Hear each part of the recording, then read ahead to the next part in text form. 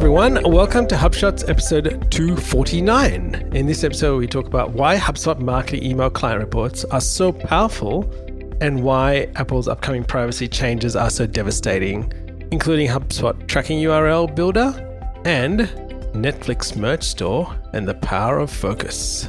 You're listening to Asia Pacific's #1 HubSpot Focus podcast, where we discuss HubSpot tips, tricks, and strategies for growing your sales, service, marketing, and operations results.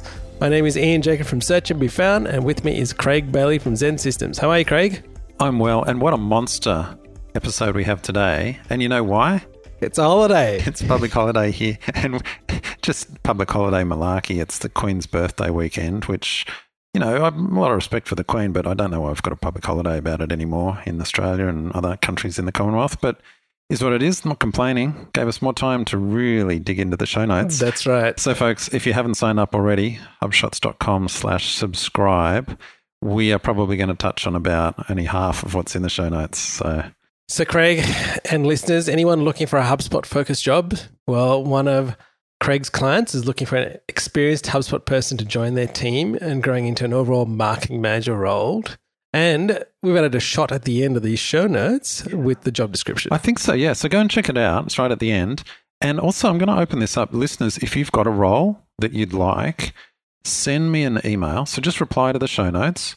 Send me details about it. I'll chat with you, to get some more, and then we'll mention it on the show. So we're not we're not going to have this huge job board. There's plenty of those. But if there's a few select roles that I've chatted with you and vetted and then recommend to our listeners, we'd like to connect people. So see how it goes. And that role is based in Melbourne and you have to go into the office. All right. And not to forget, our HubShot's 28-day marketing challenge is almost ready. Yeah, look, it's got to the point we're kicking off in July, and so we've actually put it on the menu on the site now. Ian. Yeah, you can actually find it. And listeners, we encourage you to go and register your interest on that page, and we'll be sharing the link on our social media shortly. All right, now talk about Twitter threads and inefficiency, Craig. Just a quick one. Last episode I said I've got Twitter Blue and I've got Reader View. Correct. It occurred to me how crazy the times are we live in, because if you think of Twitter, it was designed for short tweets. That was the whole limitation feature. And then people wanted to create these threads, right, to get around that limitation. And so then people started creating other tools like Threader app and Readwise and that, so that they could capture those threads. Yep. And now Twitter Blue has come out, and for whatever price I'm paying per month, I can't remember, I now get Reader View. So it's kind of like the platform that introduced the limitation is now charging me to make that limitation less painful. It's just inefficiency. It's just crazy, isn't it? Anyway, take my money. So. All right, on to our quick shots of the week, Craig. Now, for those listeners who haven't listened to the news, Apple announced some new privacy features this week at the Worldwide Developer Conference. And it was really interesting, Craig, to see what is coming this year for iOS, Apple TV OS, Mac OS, and we keep going. Look, interesting is one word, scary is another. And we're just touching on this as a quick shot, but we will be talking about this a lot, I can tell you. This is going to be big. Their privacy relay feature is essentially going to render emails that are opened in an Apple email client as 100% open rate. So you send it out. Because they go via relays, those pixels will be fired. So that becomes useless as a marketing reporting statistic. We're going to chat about marketing reports in a second. But this is big, Ian. This is 2021 is going to be the year we look back on and say, wow, the marketing golden age definitely was killed by Apple. First there's the Facebook things, which I'm not so much worried about. But this email piece, this is going to be big. That's right. And I think listeners, you should be looking out and reading up about it, because we've seen it with clients, even in the little things that have been introduced, like sign up with Apple. So again, protect your privacy. And you see the amount of data that comes through, especially if it's connected to HubSpot, really gives you the inability not to communicate with those people, because there is no email that identifies them and they're just an ID. So it makes it really hard. Yeah, and look, I think there's two things to be discussed here, which we will chat about in detail in upcoming episodes. It's like, I don't actually want to know individual people. So I'm happy for you to be private individually. So I think some of that stuff is too creepy and too invasive. But open rates, I want to know how many people are opening emails as a group, what percentage are actually opening them? Correct. So this is the problem. Group reporting versus individual privacy. Happy for you to keep individual privacy. I think that's a great move. But, cutting off group, any kind of data, it's kind of like page views. It's like using analytics to check page views. Don't care who the person is, looking at the page. I just want to see how many people were on the page. Anyway, this is going to be big.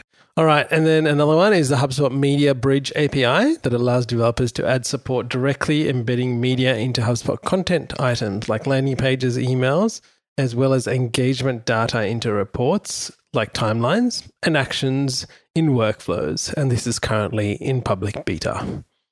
More integrations added as well into the Operations Hub list. Now we're at 41 connectors. There's a link in the show notes to a page that shows all of those connectors and the amount of installs each one has had. Some of them only have 10 or 20 installs, Ian. Correct. I'm interested to see if they go up over time. I think they will. And I think as people get more and more familiar and they realize the ability to connect and sync data between systems, that will become more and more crucial and critical. And now you can partition ad accounts in Marketing Hub Enterprise, Craig. Fancy that. Only took a little while. Well, that's good. Only what's left? Social. All right, on to HubSpot Marketing Feature of the Week and HubSpot Marketing Email Clients Reporting. This is so powerful, and we've talked about it before on the show about this report. I've got some screenshots in the show notes. You're going to look at a campaign that's been sent. It could be an automation campaign, could be a newsletter campaign. Actually, could be an RSS email campaign as well. And you go scroll right to the bottom and you can see the email clients that open the email. This is really powerful. I want to highlight why, because we use this as a very quick indicator of whether the audience that is being reached via emails is appropriate. So I've got a few screenshots from various client portals in there. It's all anonymized, so you're not going to know who the client is, but I have mentioned above each screenshot which industry they're in. And when you go through, you look at some of the industry ones, say it's a B2B technology company working in the Microsoft space. Well, you wouldn't be surprised if a lot of them are opening those emails in Outlook clients. That's actually a good sign. However, if they're opening them in things such as Yahoo Mail, and I think I've got that in one of the screenshots, there's a bit of a warning flag there that perhaps your audience isn't right. And in this particular case, it's not. Trying to target CIOs and IT managers and the emails are getting open in Yahoo email, probably not a good sign. Anyway, then you keep going and there's other examples we've got. For example, if you're at the premium end, especially in e-commerce, and you've got a large part of your audience opening in iOS, that's actually a good sign because that tends to be a higher socioeconomic demographic. Not saying that's right or wrong, I'm just saying it is, and that's a good indication. Whereas if they're actually opening it in other clients, it's maybe a bad sign. So the point I'm trying to make here is that just by looking at that report and the email clients that people are using, you can actually very quickly get a bit of a barometer about whether the people that you're targeting are correct. Now, if you can dig further into that, that's just the open rates. Then you can look at who's clicking. So the click rates are even a better indicator. So if you've got, say, iOS users who are clicking through on e-commerce, probably a good sign. Back to our B2B example, if you've got people in opening Yahoo email clicking through to your Microsoft-specific high-end technology service, probably not. So some good signs there. The thing that I just wanted to mention, I'd love it if there was a way, and I don't think you can, I'd love it if there were a way you can make an active list based on contacts that opened an email with a certain email client. I looked through, I don't think there's a way to do it.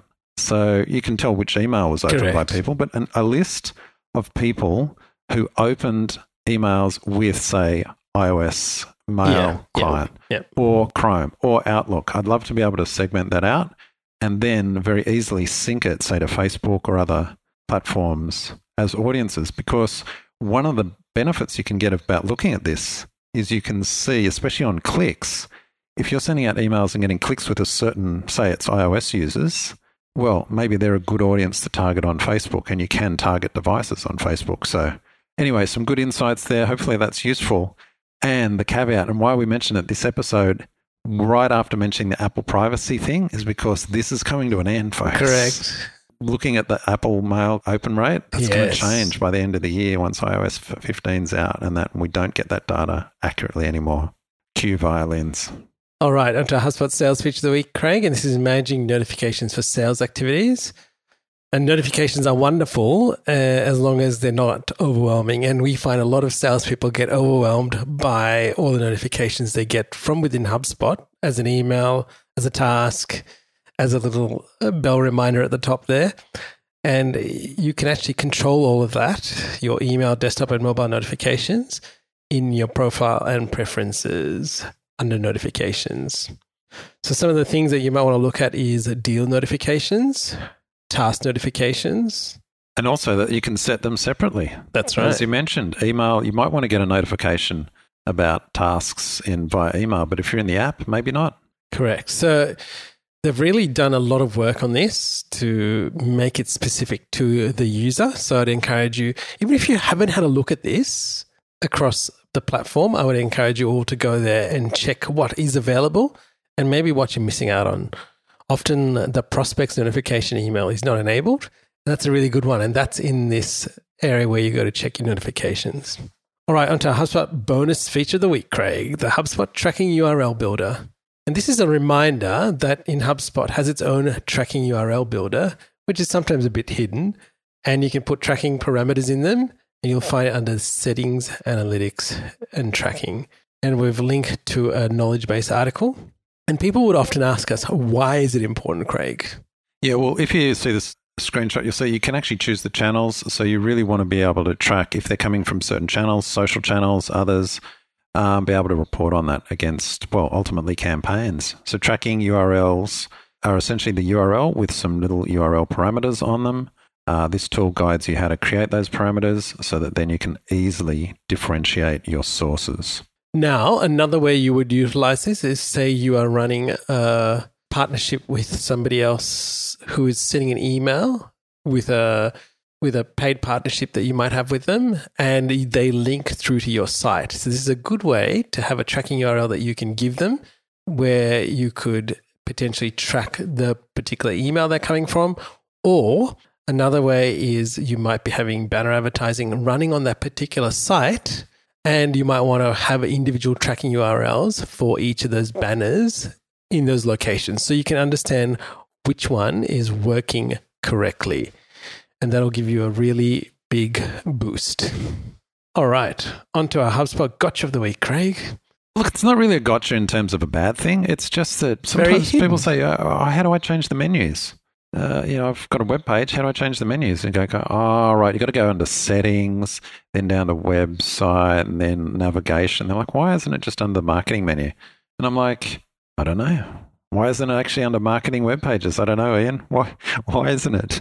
I don't know, Craig. And it's been like this for a while. And you'll see it's under the More Tools menu, and it's an advanced menu.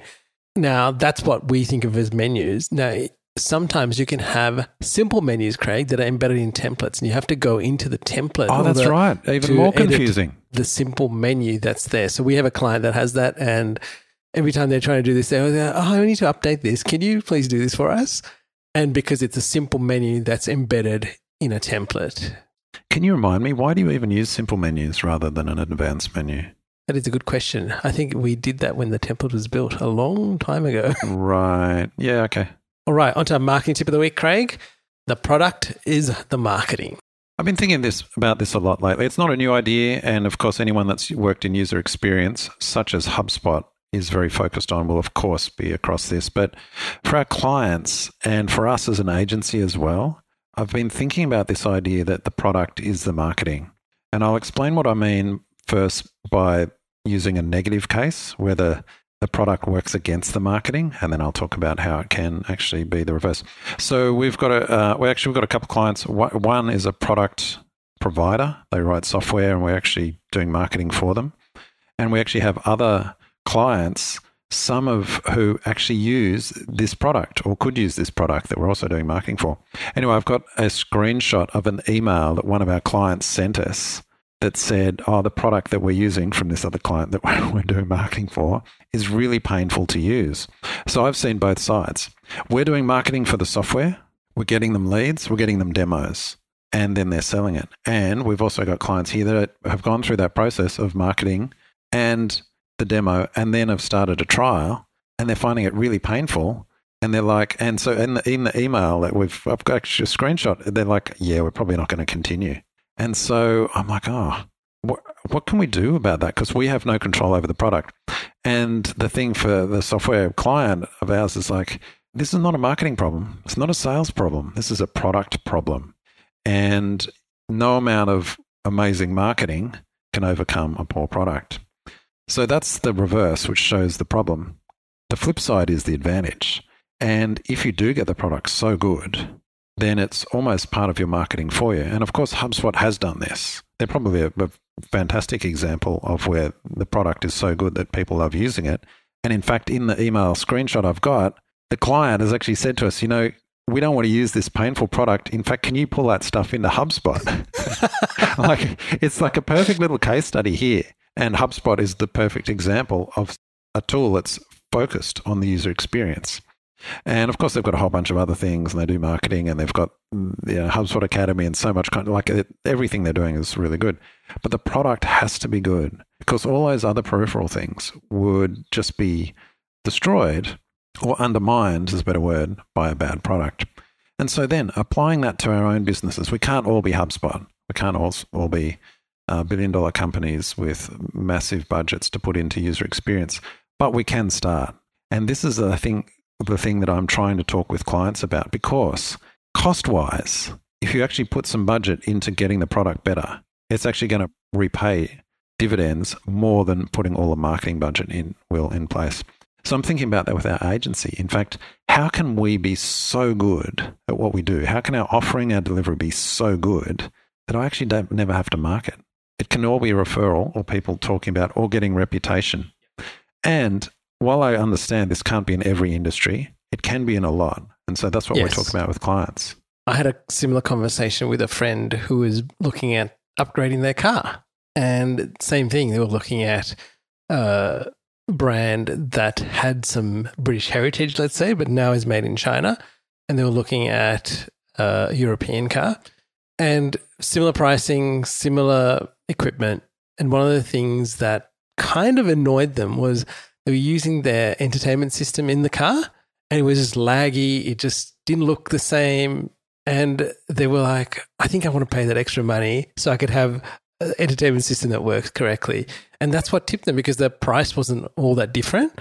And so his thing was like, I don't know whether I could live with this every day. Like, this would just annoy me every time I got into the car and I had to listen to music or run the navigation and have this annoying thing reminding me every day how bad it is. I think same thing with the product. So there you go. Just another aspect to this, because I actually was chatting, and the person that prompted me, it was Adam Downer. We were chatting about this, about marketing ideas. And hey, shout out to Adam and Louisa. How are you? He raised this idea that, it's almost like the less impressive your product is, the more you have to put all these funnels in place. Yes. And of course, the example, we're chatting, like Apple. Like, you don't go to Apple and as you leave the Apple site, it's pop up, before you go, sign up for our something. There's no funnel. There's no, sign up for 6 tips on how to improve your mobile experience. Then you go in the funnel, get these nurturing. Like, they don't need it, because all they need is the product is so good. All they need, they do newsletters, mind you. They just tell you about the product, right? So I'd hate to use Apple because, everyone talks about Apple and Tesla. We can't all be Apple and Tesla, right? But there is something to that. It's almost, if your product's not good, we better bung all these funnels in place of it and just nurture you to death down the funnel to get you in. But if the product was so good, you wouldn't need half of that. Correct. The product is the marketing in that sense. It replaces that funnel. All right, on to Insight of the Week, Craig. The Netflix merch shop has launched, and the power of focus. I want to talk about focus here, harking back to previous episodes when we talked about getting rid of social channels. Remember, we were talking about Joe Pulizzi and things like that. We've been doing this. We've been really, and we've shared this on the show, how we're really trying to get really focused and do 1 or 2 things really good. And when I say we, I'm talking about you and me, Ian, as well, like the hub Correct. Shots piece. It's really about this podcast and the show notes. We just want them to be so good. And, our social channels are kind of, I'm not working on them. They're not the focus. We just want to do things. Correct. Anyway, so then when Netflix came out with their merchandising store this week or last week, they announced, I think it's a Shopify store. A lot of people are like, about time. What's been going on? And it's not a new idea, right? And I've actually got a screenshot of an email thread I was involved in from 2017 where we're talking about, people are already pricing in a Netflix merchandising store arm, right? So the idea wasn't new 4 years ago. And so you can bet if I was chatting about it then with people, that Netflix have probably thought about it a decade ago, right? Correct. So it's not a new idea. So the question, and this is what I find fascinating, not that they've launched a shop, but why did they wait so long? I love to have been a fly on the wall around those decisions when leadership or management was saying, no, we're not doing it. No, we're not doing it. No one would have disagreed that it's a great idea, but they decided to wait until now. And that is the power of focus. And I think this goes back to marketing. So there's plenty of good ideas, but marketing leaders, they know how to say no to most of them and really focus on the key ones and do them really well. And that's the other thing. If you look at that Netflix shop, it's not just something they whacked up on Shopify quickly, one weekend. It's really well done. They've got whole artists and communities involved to create this really beautiful set of merchandise for certain shows. It's really well done. That's focus, and that's the path I want to go down. All right, on to our throwback of the week, Craig. And this is via the HubSpot product blog. This time a year ago, HubSpot was announcing the activity logs, and that gave you the ability to export login activity and content change activity in enterprise hubs. Now, listeners, there's a great resource of the week. It's called Photopea, and it's a very cool tool. Basically, it's Photoshop in your browser and built in JavaScript for those of the technical wizards amongst us, all by one person. All by one person. He's been doing it since 2013. So there you go. So I encourage you to do a search and give it a go and see what it's like. All right, Craig, on to our quote of the week. I think you should say this. Look, I've just got some dust in my eye, Ian. I know you shared this with us. And just some dust. It's just dust. It's listeners, you've got to watch this video. That's in the show notes. But here's the quote. This is from Nightbird, and she says, "You can't wait until life isn't hard anymore before you decide to be happy." Now, her life is hard, and if you watch the video, you'll find out why and her story, and you've just got to watch this. And if you've got some dust in your eye after watching this, I totally understand. And we've got some bonus links in there too, The Divide. Did you see that screenshot? This is so good, where Wired has a story called How the Web Became, and actually underneath it is the word unreadable, but you can't actually read it because there's a cookie pop up in front of it. It's just so priceless. I know. You have to sometimes wonder about these things. We've got quite a few links to, if you're interested in learning SEO, from Ahrefs, Moz, and the Content King Academy. So well worth a look.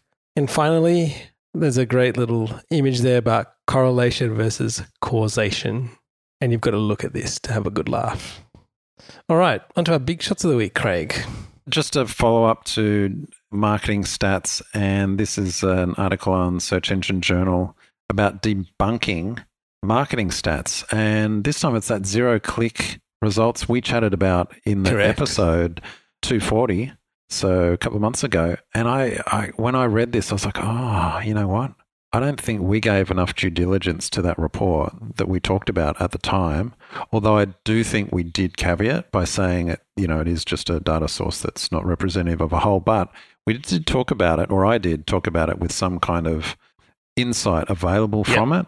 This is a counterexample saying it's just rubbish. Like you cannot rely on this. It's just marketing malarkey, these studies. And I kind of feel challenged about that. And I think that's a good challenge, because we always do want to come back to the marketing stats and say, how reliable are these?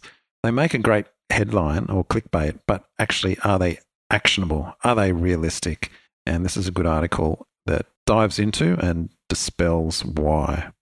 So talking about that and talking about zero-click search results, I've increasingly been seeing a lot of this and how Google is able to uncover a lot of this within search. And I've been observing my mum this week, searching for certain things. She did one search. She didn't click through anywhere. She read all of the answers on the Google search result page, and that was it. And I was like, oh, wow. I was just observing her experience on trying to find an answer to, I think she was trying to find out how do you tell if a dragon fruit is ripe? Which is really interesting, right? And just how it uncovered it highlighted the certain words, made it really clear to her, and she didn't have to go anywhere else to figure out. And all those PAAs that the people also ask That's responses. exactly. Yes. They just keep filling up. They're really good. That's right. As a user experience for her, it's great. Why would you want to leave? It's super fast. Oh, I get more, and I refine my search. I get more. Exactly. I like it as well. As a marketer, I don't like it. It's because, wow, I don't know, how am I going to get any of that traffic? Exactly. But I'm actually on the user's side on this, and I kind of feel as marketers, we have to go, you know what, it's changing. I might not like it, but it's a better experience for the consumer. Thank you, Google. That's right. We've got to change what we do. We can't complain about this. Oh, it's so unfair. No, change is happening. That's right. And finally, we've got our HubSpot Job of the Week, the HubSpot Marketing Manager in Melbourne, which is full-time. Listeners, again, if you'd like to join us on the 28-day marketing challenge, please go to hubshots.com and sign up. And we would love to have you there on the 1st of July. Well, Craig, until next week. Catch you later, Ian. Hey there, thanks for listening to this episode of HubShots. To get the latest show notes, HubSpot tips, and resources, sign up at hubshots.com. You can also book time with us to help you grow better with HubSpot.